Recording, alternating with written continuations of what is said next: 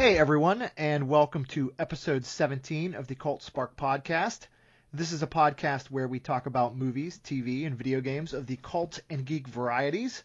However, for reasons that will become clear in just a minute, it's the video game portion of that mission statement that we are going to focus on the most today.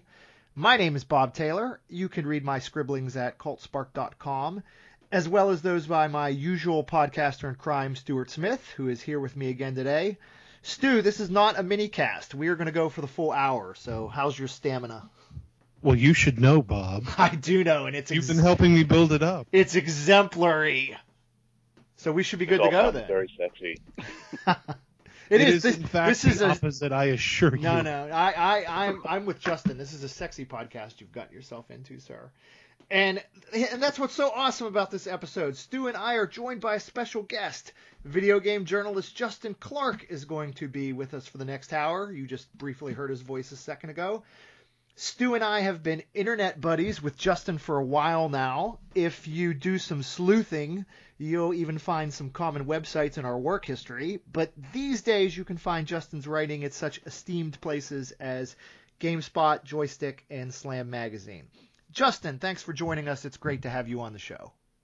Thank you for having me. No problem.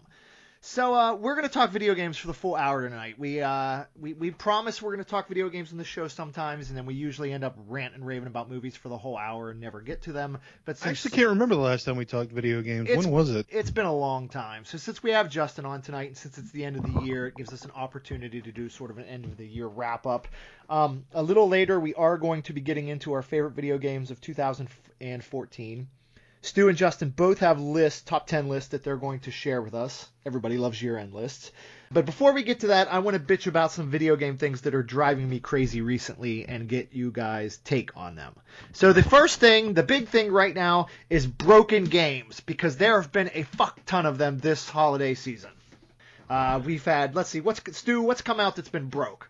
Assassin's Creed Unity, Halo Master Chief Collection, Drive Club. We had Battlefield 4 last year. Right. Was the big one that didn't work out of the box. And we're talking about games that ship and then large components of them are a wreck. Either if it's multiplayer, you can't connect, the matchmaking doesn't work. If it's single player, like in the Assassin's Creed game, the frame rate's a mess. Just games that probably weren't ready to ship, but were shipped and sold anyway. Justin, you're the expert here. Why does it feel like this is hitting critical mass to you, and why is this getting so much worse now? It's pretty much happening just because of the nature of the industry right now, because right now you're dealing with bigger and better technology, and like the whole, we want to release a game a year thing doesn't quite work anymore. Like, you'll see examples where, something like Call of Duty or Assassin's Creed or, Guitar Hero, like it was back in the day, where they'll release one every single year.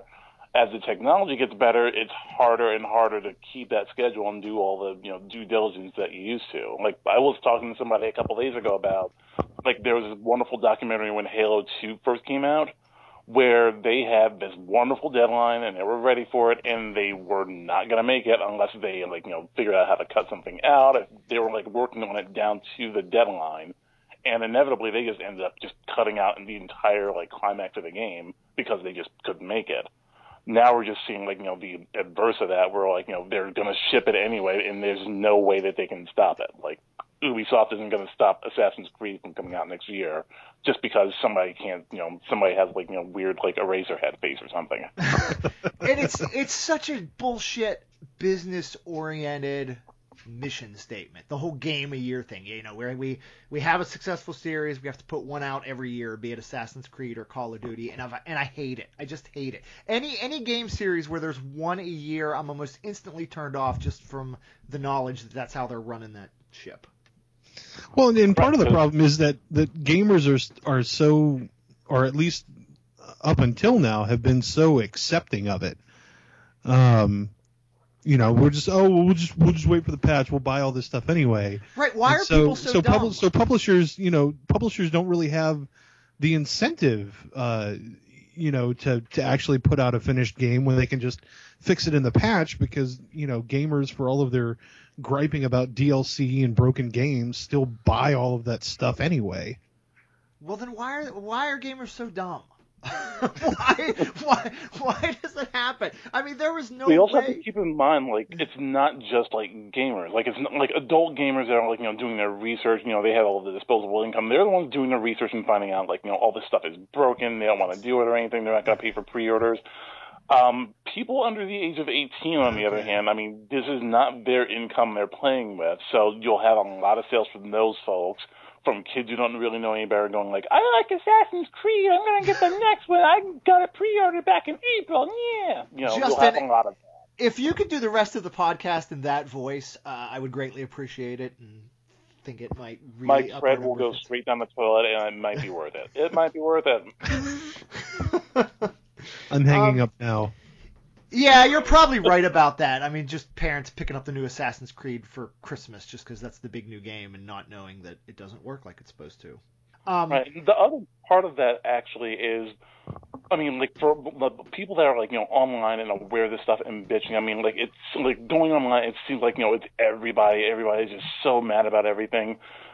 People online that are that informed are actually a really, really small number. Like, it's like movies. Like, if you go on the internet, like, everybody knows exactly, like, how every single movie ever made, and, like, has opinions about box office and all that. And then you go out in the real world and, like, you barely have somebody who's like, I saw Paul Blart Mall Cop in the theaters like 5 times, and that was the last movie I saw. There's a lot of that, and there's the equivalent in video games as well.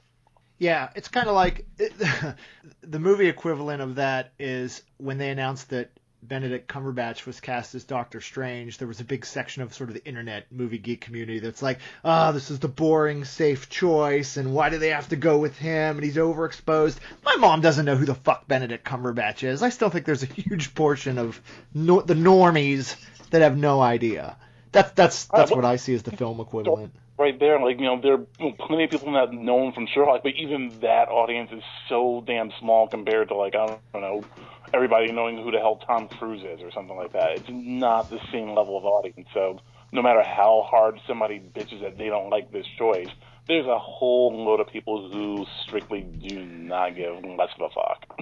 At some point, does the backlash get so bad that it's more fiscally responsible for the publishers and the developers to back off the yearly release and put more attention toward the games? Or do we got a long way to go before the financial repercussions of putting out a broken game would catch up with them? Maybe not necessarily with some of the biggest publishers, but like CD Projekt Red just announced last week that The Witcher 3 was going to be delayed, I think, like at least another month, maybe another 2 months or something like that. I mean, so in order so that they can keep polishing it. So, I think the impact is going to be immediate for some of these publishers, but I seriously doubt that you're going to see, Ubisoft or Activision or your huge monolithic publishers like that have such an immediate reaction. Yeah, and like you'll have, like, it kind of goes two ways, because you'll have a publisher like, say Rockstar, who, like, they're notorious where they'll set a release date and then they'll go, yeah, it's not ready yet, we'll push it back. And nobody complains, nobody ever says anything. Their shareholders, they're a little disappointed, but they get over it once, their game sells millions upon millions of copies.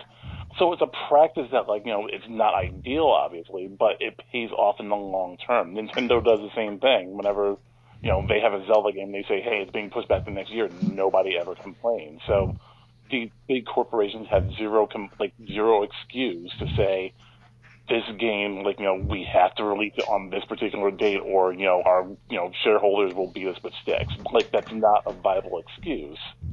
I would always rather just wait for the better game. Always. Like, I remember when Red Dead Redemption came out, Rockstar must have delayed it 3 or 4 times. And, I mean, I was looking forward to that game just insanely. And it was aggravating. And every time the delay came out, it stung. But, I mean, Red Dead ended up being one of my favorite games of all time. So, and we could all play it immediately without, patches or whatnot. So it just works out that much better in the end, I think. But well, for the consumer, obviously, I think it was Shigeru Miyamoto who said that, a broken game will almost always stay broken, but a delayed game always has a chance of being better. And it's just obviously that, we're in the age of the patch, so they can always fix a lot of the stuff. I'm just at the point now where I don't want to buy games new anymore. I want to wait at least a month for every single game and get it then. It's possible, but there are a lot of publishers out there that they'll do it right the first time, and then that'll be it. But again, like you said, for the most part, it's these particular publishers that will put out a game a year. There's usually and that's the other portion that seems to be a big part of it, because Assassin's Creed seems to have this pattern where the fewer number of studios that are involved, the better it is. Right. Assassin's Creed Unity had 10 studios making that one game. Yeah, I mean, surely one or two of those are screwing it up. It's just crazy. And you reviewed Unity, right, Justin? I reviewed Rogue. That was the one that came out for the previous gen, but that proved the point right there. I read that was a team of it was still 6 studios or so, but they were using the last gen engine. They had an idea what they wanted to do. This was an idea that they were kind of brewing around. That game actually turned out way better than I thought it would.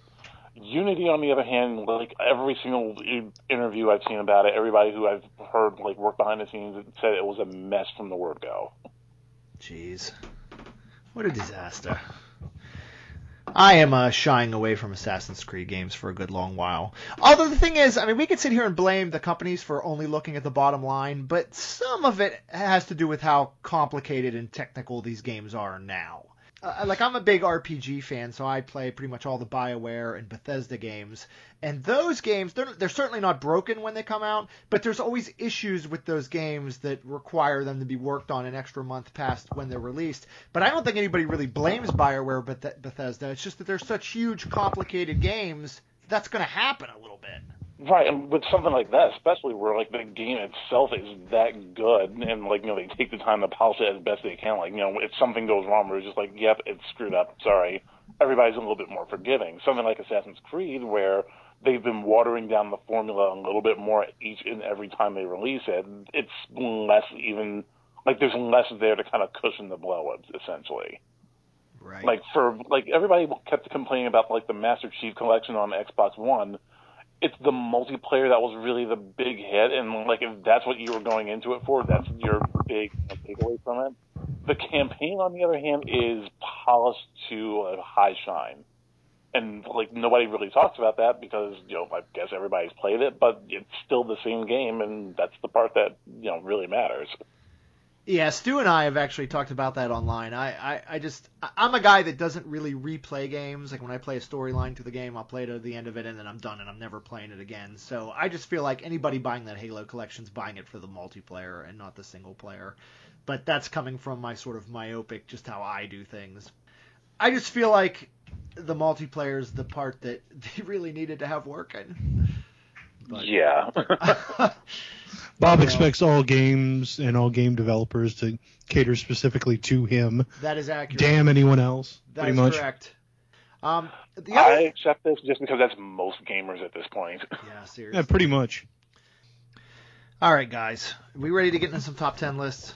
I'm always ready to get into some top 10 lists. Oh, wait a minute. Before we get into our top 10 lists, I got to tell Justin this. Stu, I spoiled it for you on Twitter earlier, but I got my 8-year-old on Xbox Live today. She's been wanting to get some achievements and stuff on the One and whatnot. So she's 8, so I went and got her an email address, and I got her an Xbox Live profile. And when you create an Xbox Live profile, it gives you a default gamer tag before you change it to what you want. And the default gamer tag that my Xbox One gave my 8-year-old was Hardline Booch 69. Wow. And I'm like, you've got to be kidding me. And Snoochy Boochies. Right. I mean, and it's like, I don't know if that's a random word and number generator. I'm not even sure how that happens. And again, you can change it immediately. But my daughter's sitting there doing this with me, and she's like, Hardline Boot 69. And I'm just like, don't worry. You can pick what you want it to be. We're changing it. If that's the worst thing that she sees on Xbox Live, she's going to have a very lucky childhood. Oh, well, trust me. I've got a lot of her privileges turned off. But, yes, it's, if this is automatically generated, maybe take the number 69 69 out of the possible numbers that can come up. And yeah, Booch just sounds dirty, and when you Google it, like I did earlier, there are a bunch of what is it? Urban Dictionary, is that what that site's called? Yeah, there are a bunch of Urban Dictionary. Is that what it's called, Stu? God, you are so old. What's that dictionary? Yeah. Yeah, I am. I think I'm Where's right that about that. I'm not even dictionary going to that the young respond to people that. I don't use know to if I find out can. Yeah, it's Urban Dictionary. I was right.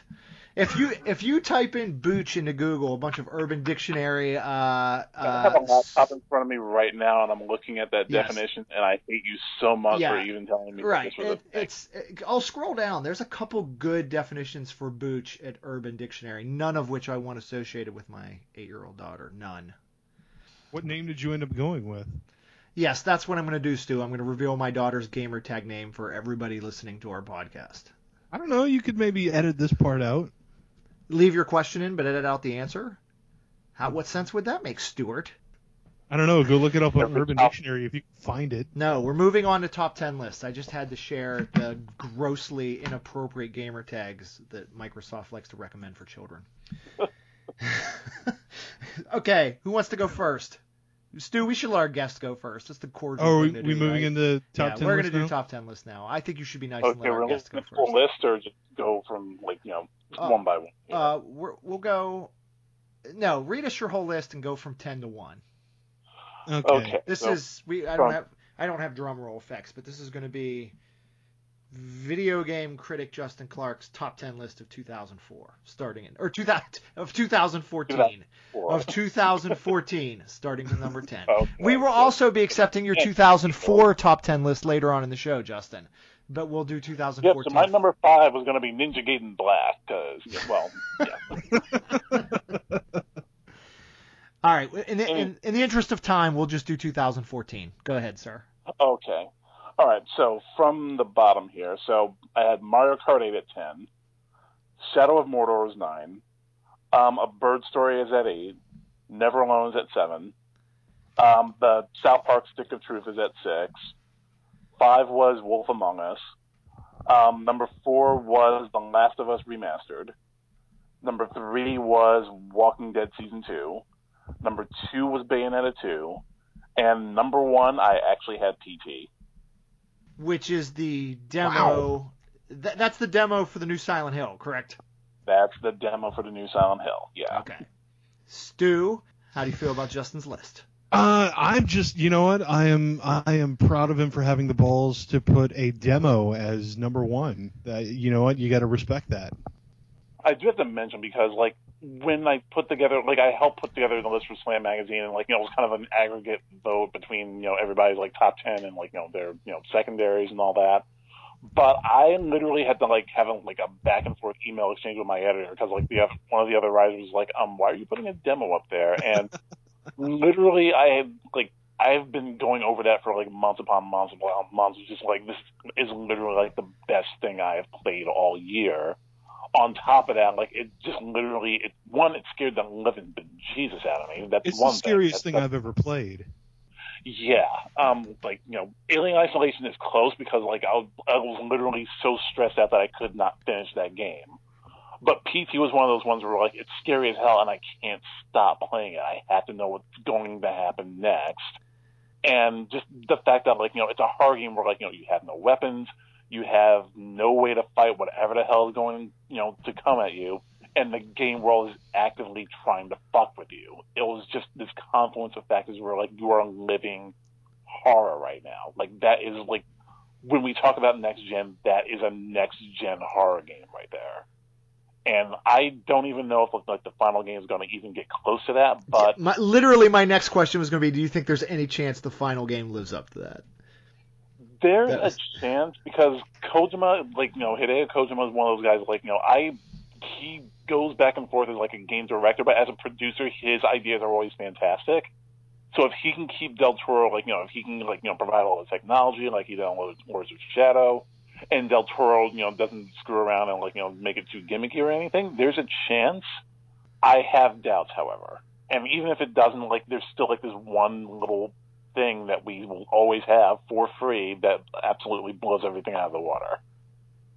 you have two Telltale games on your list, Wolf Amongst Us and Walking Dead 2, correct? I do. And see, I played the original, the first Walking Dead series, so it was the 5 installments.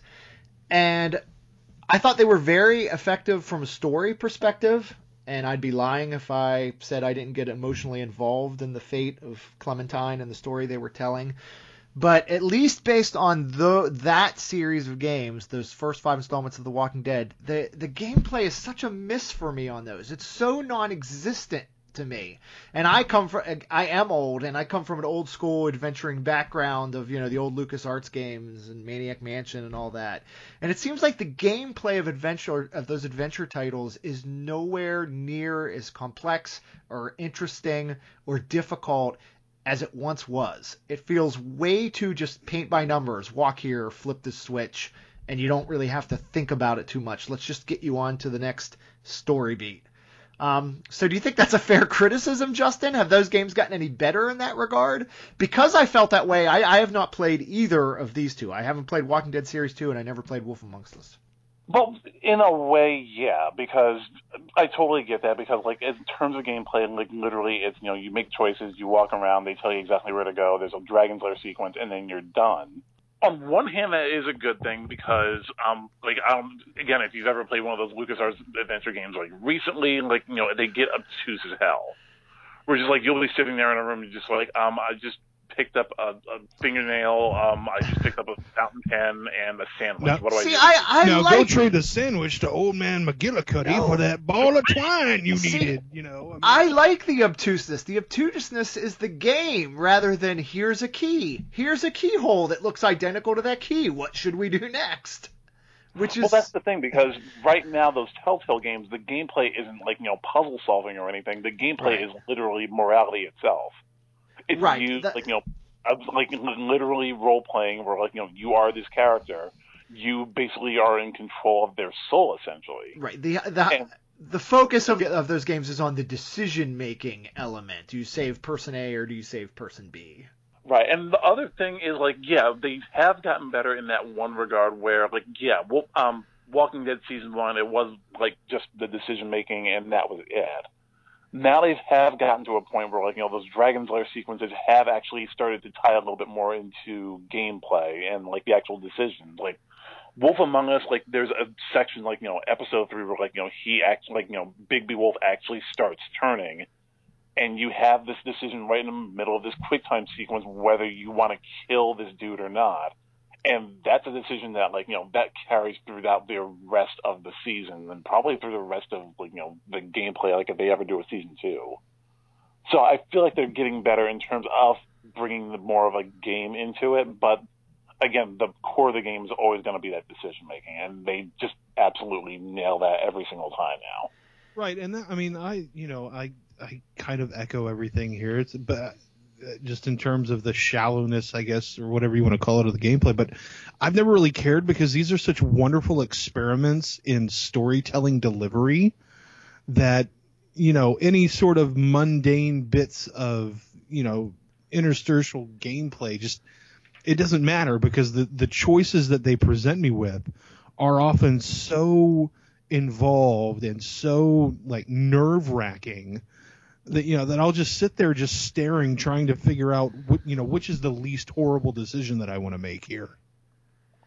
Yeah, and Walking Dead Season 2 especially, the reason why I had that one so high is just because compared to Season 1, most of it is it's a pretty straightforward story, and then Episode 5 happens, and Episode 5 essentially turns it into a Coen Brothers movie.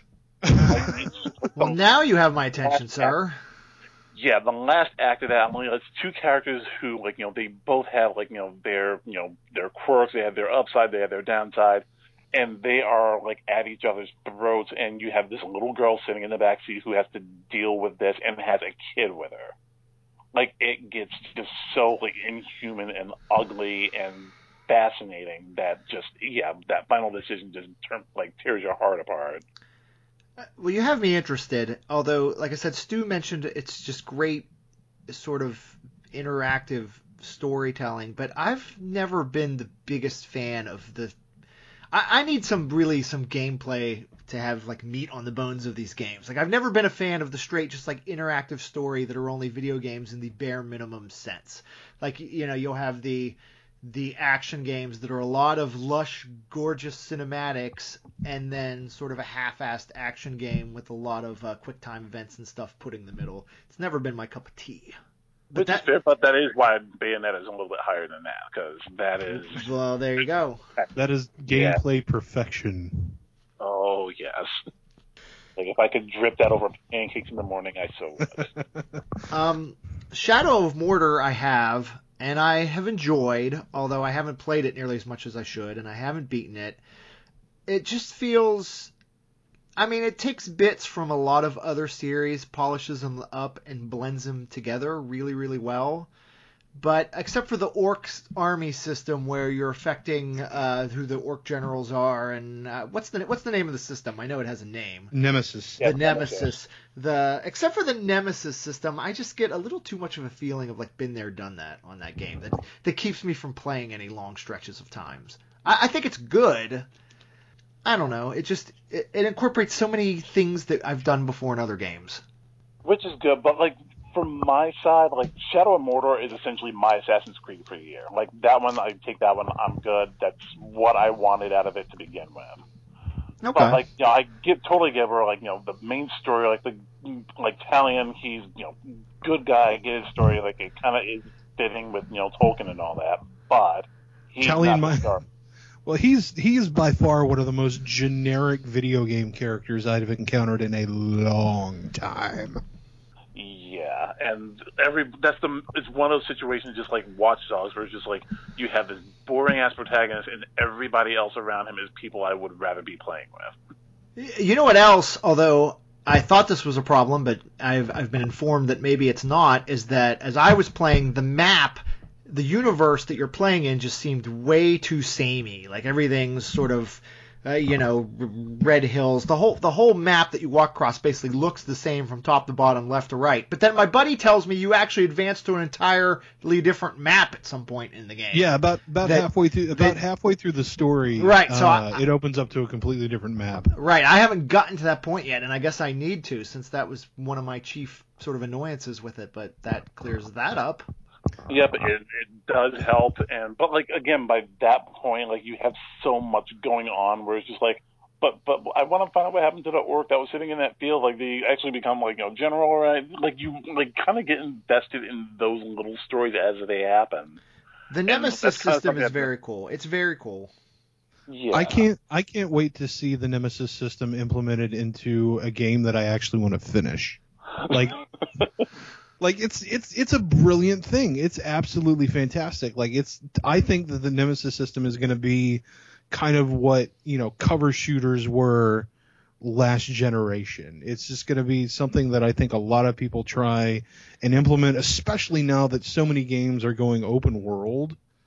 I think it'll be really interesting to see what kind of leads other developers take from this. We should, in case somebody's listening who doesn't know, Justin, explain what the Nemesis system is exactly in Shadow of Mordor. Okay, so basically what'll happen is like, you're generic, fantasy dude, and you're running around the countryside, trying to eliminate these orc, like, higher ups, like captains, Uruk-hai, kind of that kind of level of higher orc. Now, instead of just going up and just saying, hey, I stabbed you in the middle of the back of your dead, thanks, bye, and that's it. What can happen instead is that you can also, like, interrogate these orcs, find out, who the generals are, you find out what their weaknesses are, like, who they hate in their own army, and you kind of get more options in terms of either eliminating him using his worst fear, or possibly, setting him up so that, like, somebody rises up and, like, takes over his spot and, like, create all this infighting. Alternately, if you get into a fight with one of these people and they win, or you have to run away because you're low in health, their reputation within their own army goes up, where like the next time you meet them, like their army is no longer afraid of you. They know what your weaknesses are. They'll taunt you about how you died the last time you got killed. I mean, basically the game itself is changing depending on what you did and what these orcs, what their hierarchy is like as the game goes on. You're directly affecting the entire universe of these orcs. Their entire structure, societal structure, you directly affect it through the game. I gotta admit, I was pretty disappointed. I was hoping you would just go into the Bricktop quote from Snatch. Three people will get that joke. Yeah, but they'll be our people A still. righteous infliction of retribution manifested by the appropriate agent, personified in this case by a generic fantasy asshole. Me. Give that man a cigar. Justin, there was one game on your list that I love unconditionally, and we'll talk about it a little later, but I'm going to let Stu go first. So, Stu, let's hear your top 10 list for 2014. All right, top 10 list in ascending order is number 10, Transistor, number 9, Strider, number 8, Drive Club, number 7, Donkey Kong Country Tropical Freeze, number 6, Bayonetta 2, number 5, Shovel Knight, number 4, Captain Toad Treasure Tracker, number 3, Mario Kart 8, number 2, Super Smash Bros. For Wii U, and number 1, the pick that will get so many people to either completely discredit me, hate me, blow me off entirely. God help me, I am putting Destiny at number 1. I mean, no. Just no, Stu. No. Take it back. Do I defend myself now, or do we talk about the other games and then I defend myself? No, you better start defending yourself now, or you might not get out of here alive. I say this knowing 100%,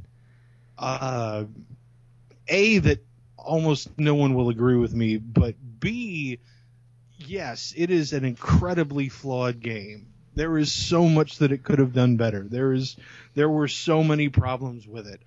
I didn't care. I played 80 hours of that game before the DLC ever came out. It hooked me in a way that no other game has in a very long time. What it got right, it got incredibly right. I loved playing it despite its myriad flaws, and I just, it would have felt wrong to put something else there because there was nothing else that held my attention so rigidly for such an extended period of time this year. It just, to me, there was nothing else that I could put up at the top, given that. I hate played Destiny the way people hate watch TV.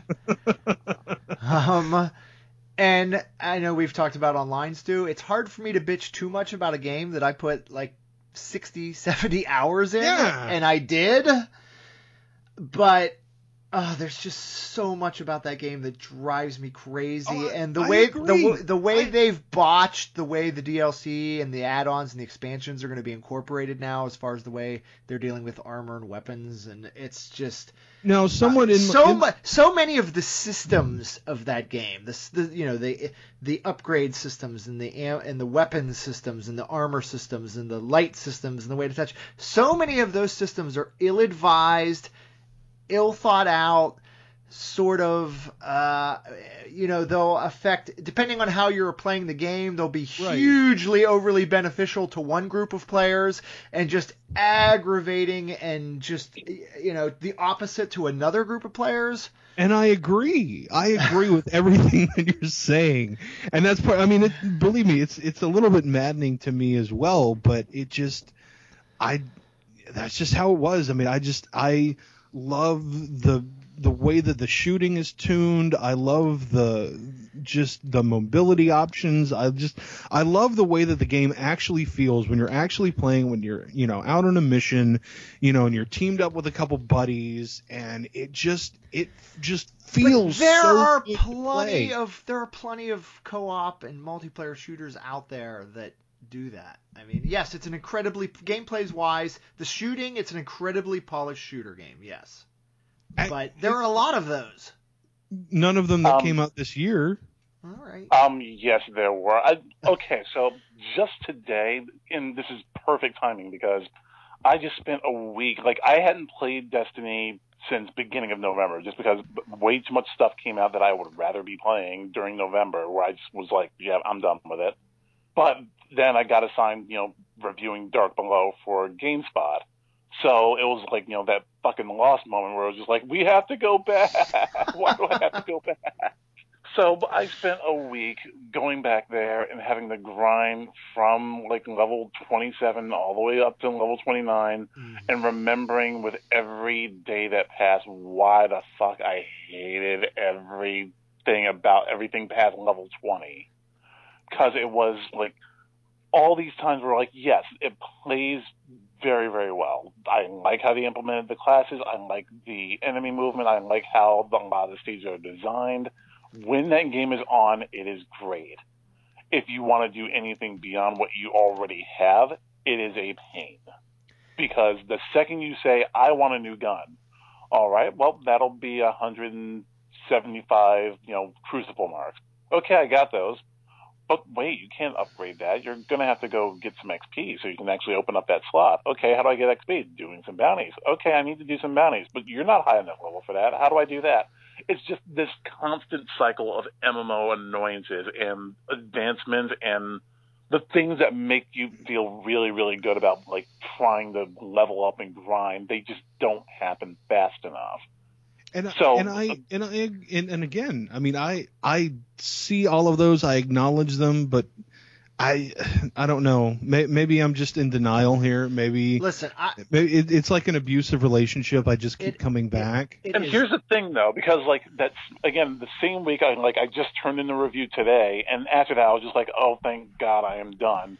What else have I got? And I've had like Wolfenstein: The New Order sitting on my coffee table like for the last 2 weeks or so. Haven't touched it. So I was like, okay, I'll finally take it out. And like I played that for an hour. Got a story that I was actually invested in, got guns that felt absolutely amazing to actually use, and I'm interested in like keeping going just because like it's not just like a grind or anything. I actually see my progress, I see all this other stuff happening, and I'm invested in what's actually going on. Abusive relationship is absolutely the correct terminology here, because that's honestly what it is. I can't say I hate it just because I'm not enough of a masochist to play a game for 60 or 70 hours that I hate. I have bought and paid full price for games before that I've hated, and I just take the loss and I stop playing them. The original. And that's why I don't see it like I don't see it as an abusive relationship. I just see it as like a drug user relationship. Where like they've given us all the hits that we can stand. I mean, we had a great weekend once, but now they want me to keep coming back, and they know that I can't resist it, so I have to anyway. And then when it all runs out, you just feel bad after that weekend. You have to go into work on Monday morning after that shift. It's weird, though, because my experience is a little different than yours, Justin, and this is part of the problem with the game because it comes down to how different people play it, I think. But I think it's very slow and kind of boring in the early goings. And then once you get to 20, I actually think it's fun for a while between like 20 and 25. Like once you can start getting some exotic and legendary stuff, I actually think the game picks up then, and that's probably when I was most into it. But then once you hit like level 26, it just turns into a huge slog again, and it's almost unbearable from that point on. And I hear it, I guess you can confirm this, but I hear it only gets worse with the Dark Below. Yeah, like Dark Below, there's potential there. Like I actually like the new NPC they have, like, see somebody like, she fights Crota, like her and 6 other people. She's the only survivor of her raid team. And she comes back and just like, I need Guardians to help me finish the job. And like, that was like, okay, I'm interested in helping you. That was good. And then you start going through all these missions and you just realize there is nothing there. Like there's one raid and then all these other missions are kind of recycled bits from stuff that's happened before. Meanwhile, there is one part of that DLC that actually works, and then I realized, like, there's nothing else like this in the game, and I was just like, they hit pay dirt, they need to foster this. There's one quest that you probably can't get it now until Friday, but there's one quest you get from Xur, where you buy this urn, and there's, like, 6 missions that go along with it. One of them is just, like, you kill Thrall with, like, a solar weapon. One of them is you have to melee kill those cursed Thrall, the ones that explode, which is tricky, but like it's fun. But the best one is this one mission. You go to Earth, you wait in the middle of this field for a public event, but instead of the normal, like, they have a little orange icon, and a little ship comes down, you have to protect something. it's an all-out war between Fallen and Hive on this one battlefield, and you have to kill this one, epic knight that shows up in the middle of this all-out war. And it's a completely random event. People can just come across it and help out if they need to.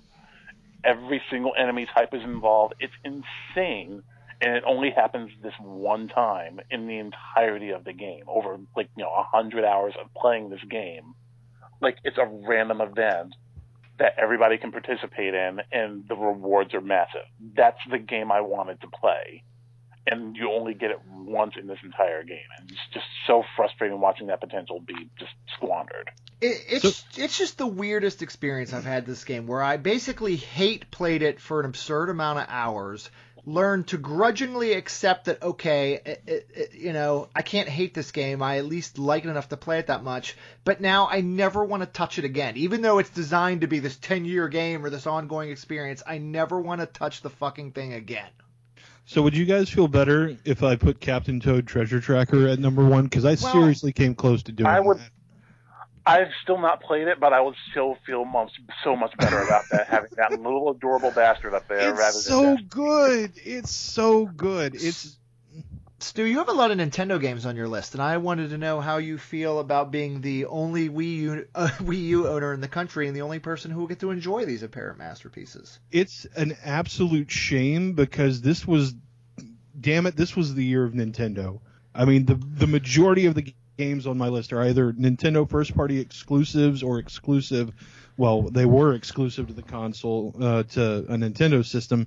Shovel Knight's coming out for PS4 now, but you know what? We were talking earlier about broken games, busted games that aren't finished when they come out. And if nothing else, Nintendo proved this year that when you buy their stuff, it works exactly how it should. And it's polished, and it's gorgeous, and it is unbelievably fun to play. I just feel like, and I can't speak to these games specifically because I don't have a Wii U, but Nintendo games just started to feel all too samey for me. The whatever Mario Kart game came out would be basically a clone of the one in front of it.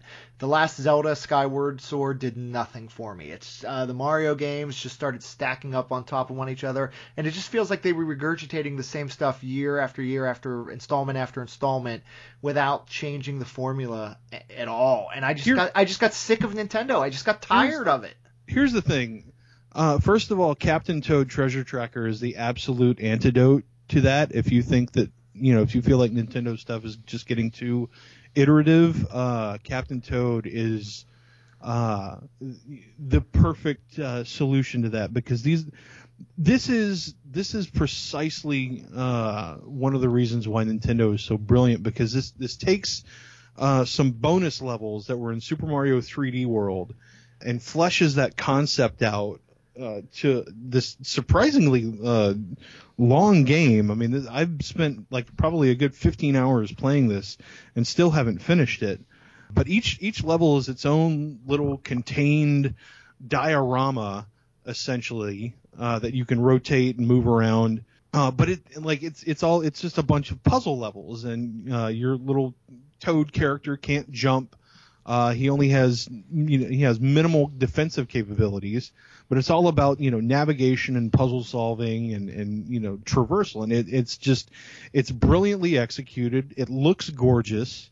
It runs at a really high frame rate and resolution. The art style that they've employed here is just absolutely fantastic.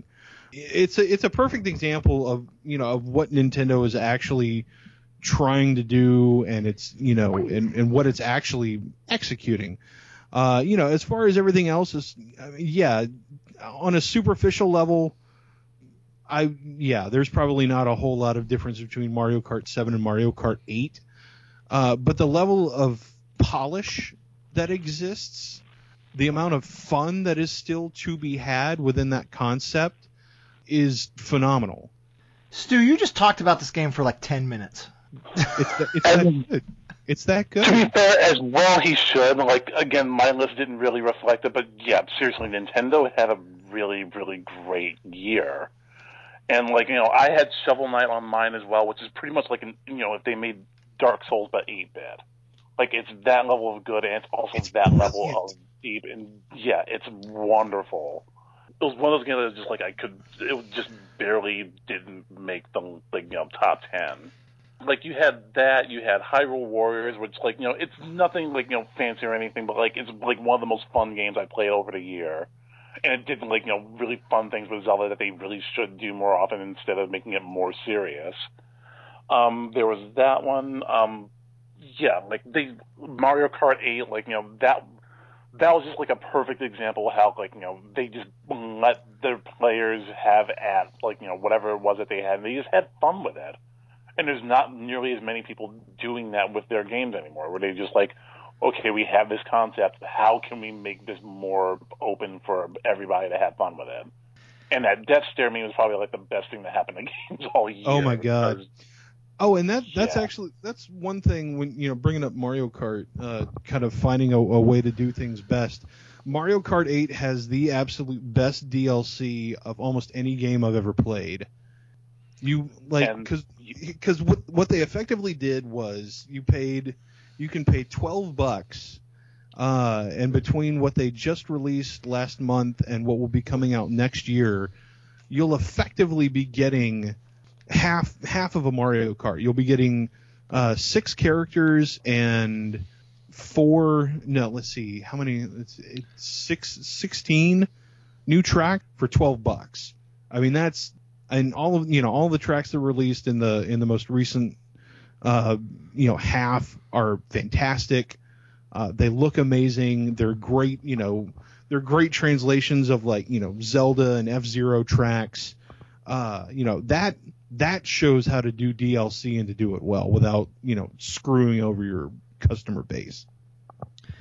I grew up a Nintendo kid. I know how polished their games are. I respect them for, taking as long as they want until they get their games right to put them out. It's just, I don't know if they skew too young. I don't know if all the sequels end up feeling too samey, but I'm just not that interested anymore. I feel sorry for you, It's Bob. sad. It's like the loss of... Why is your soul gone, Bob? Can I offer you some ice cream for your black soul? It's because I've had to do 17 of these fucking podcasts with Stuart Smith, and it's destroyed anything left of my humanity.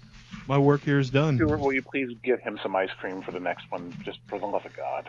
All right, I don't play nearly as many games as you two do, so I don't have a top 10 list. But I did want to talk about some of my favorites that I played this year.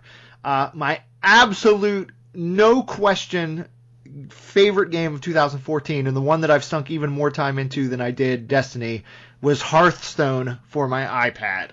Which is the strangest thing, because I'm not a World of Warcraft guy. I have never played a collectible card game in my entire life. And yet that game was released like a week or two after I bought my iPad, mostly to read comics and shit on. I got it just because it was the big game. It was the big iOS game story of that month. And I haven't been able to put it down since. I basically still play at least a half hour every single day. It's that addicting. So that would be my game of the year on neither of yours lists. And it's not on a console. It's on tablets. If I had a tablet, I'd probably have at least tried it by now. Have you ever played it, Justin, either on the PC or on the tablet? I have not, and I know I probably should, just so like everybody who brings it up, I can actually talk to it at all. But yeah, it was just not one that I actually got around to. It's so fantastic. It's free to play, but it's designed so properly that I've never spent a dime on it. And I don't have every great card available in the decks or whatever, but the way the currency system works in the game, just by playing, you're able to get all the good stuff and compete. It's an excellent game. So if I had a list, Hearthstone would definitely be number 1. Number 2 would be South Park: The Stick of Truth, which was also on your list, Justin. Yeah. I am a massive fan of the show, and as far as video game adaptations of a known property, a comic, a movie, a TV show, or whatever, South Park is one of the best, if not the best, I've ever played. When you're looking at it strictly as an adaptation, I think it's up there with the Batman Arkham series, if not better.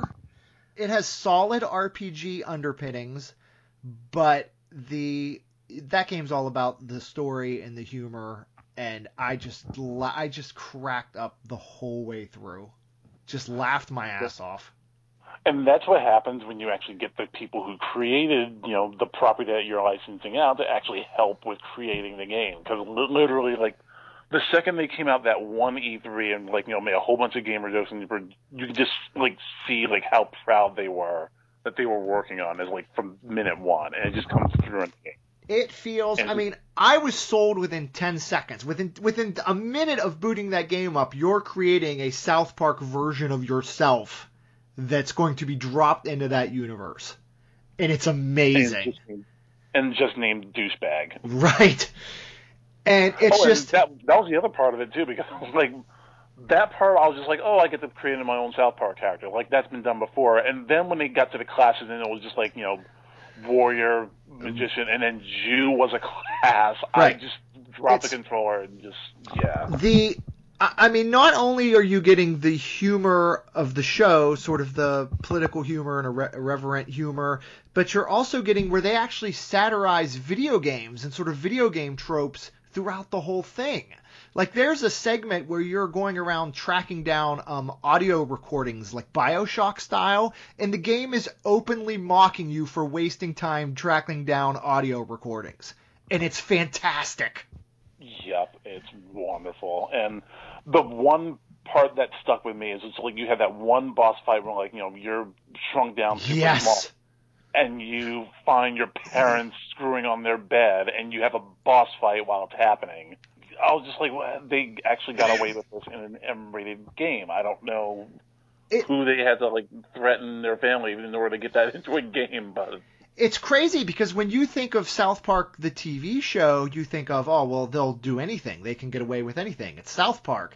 But then you never, until you play this game, because the game goes so far beyond even what they can get away with on the show, as far as sort of the nudity and the sex and the raunchiness and that kind of stuff. Because after all, Comedy Central does have advertisers, and they probably don't, they obviously don't give them carte blanche to do whatever they want on the show, but when you pop in that game and you're dodging a swinging ball sack as you are engaged in a boss fight, it's just like, wow. Without having to worry about advertisers, they just get away with everything in that game. Yeah, I just could not believe I was actually playing that sequence when that was happening. It's amazing. So yes, if anybody at all likes South Park the show and plays video games, pick up South Park Stick of Truth. It's absolutely fantastic, and it feels exactly like the show, from the art style down to the humor down to pretty much everything.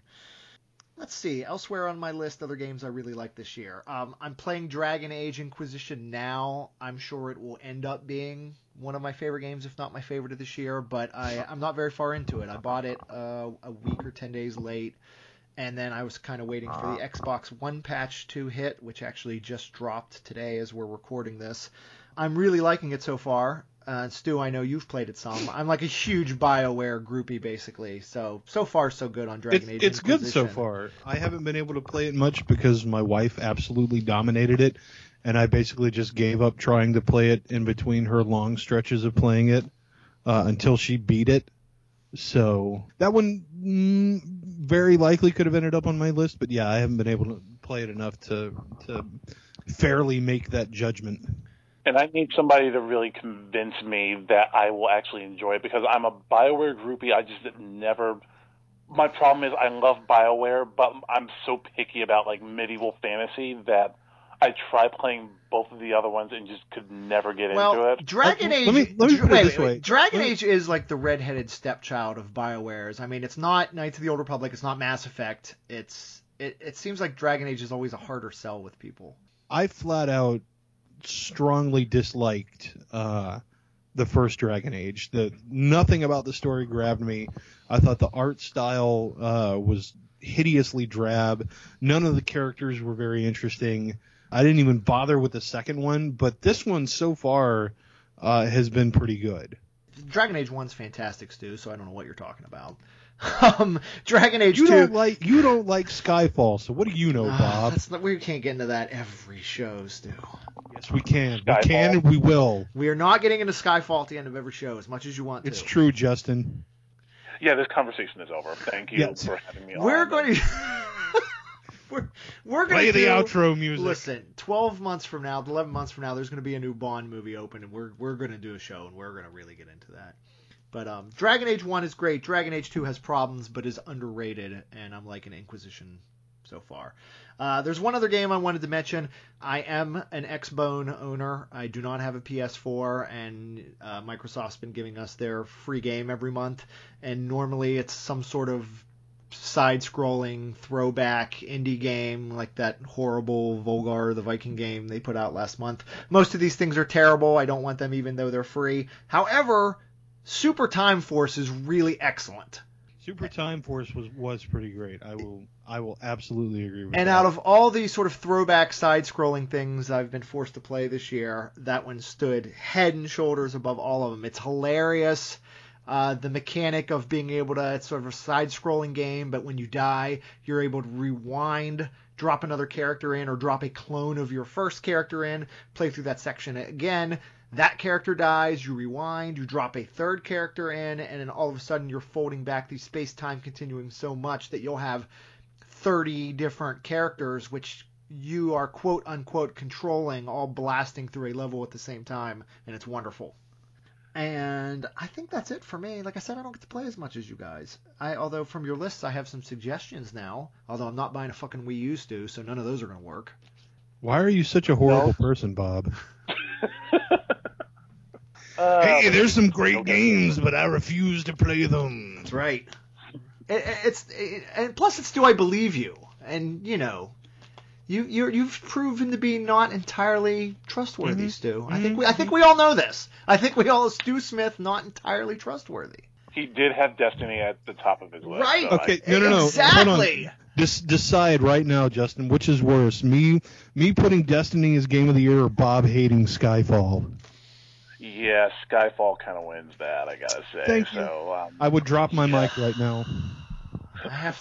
I'm just going to have to, at the end of the podcast, which is basically now, I have to remind everybody to like us on Facebook, follow us on Twitter. Please go to our iTunes page and give us a nice review there. And I'm also going to have to start putting up a disclaimer that's like, don't listen to Stu. If you want to read my full detailed breakdown of why Skyfall is not a very good James Bond movie, please go to cultspark.com and do a search for Skyfall, and you'll find my review.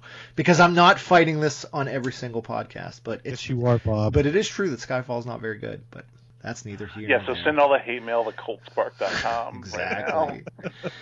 Justin, thanks for joining us. I hope you had fun. Stu doesn't hope you had fun, but I did. I do. I hope nobody has He fun. knows what fun looks like. So yeah, Thank of you, course he Justin. wanted Thank you, it. Justin. Thank you. Yeah, Seriously, man. No, thanks for coming on and sharing some of your expertise with us. absolutely. Thanks for having me on, guys. No problem. And we'll be back in a couple weeks to do another episode. As for everyone listening, thank you for your time. We appreciate it, and we'll catch you next time.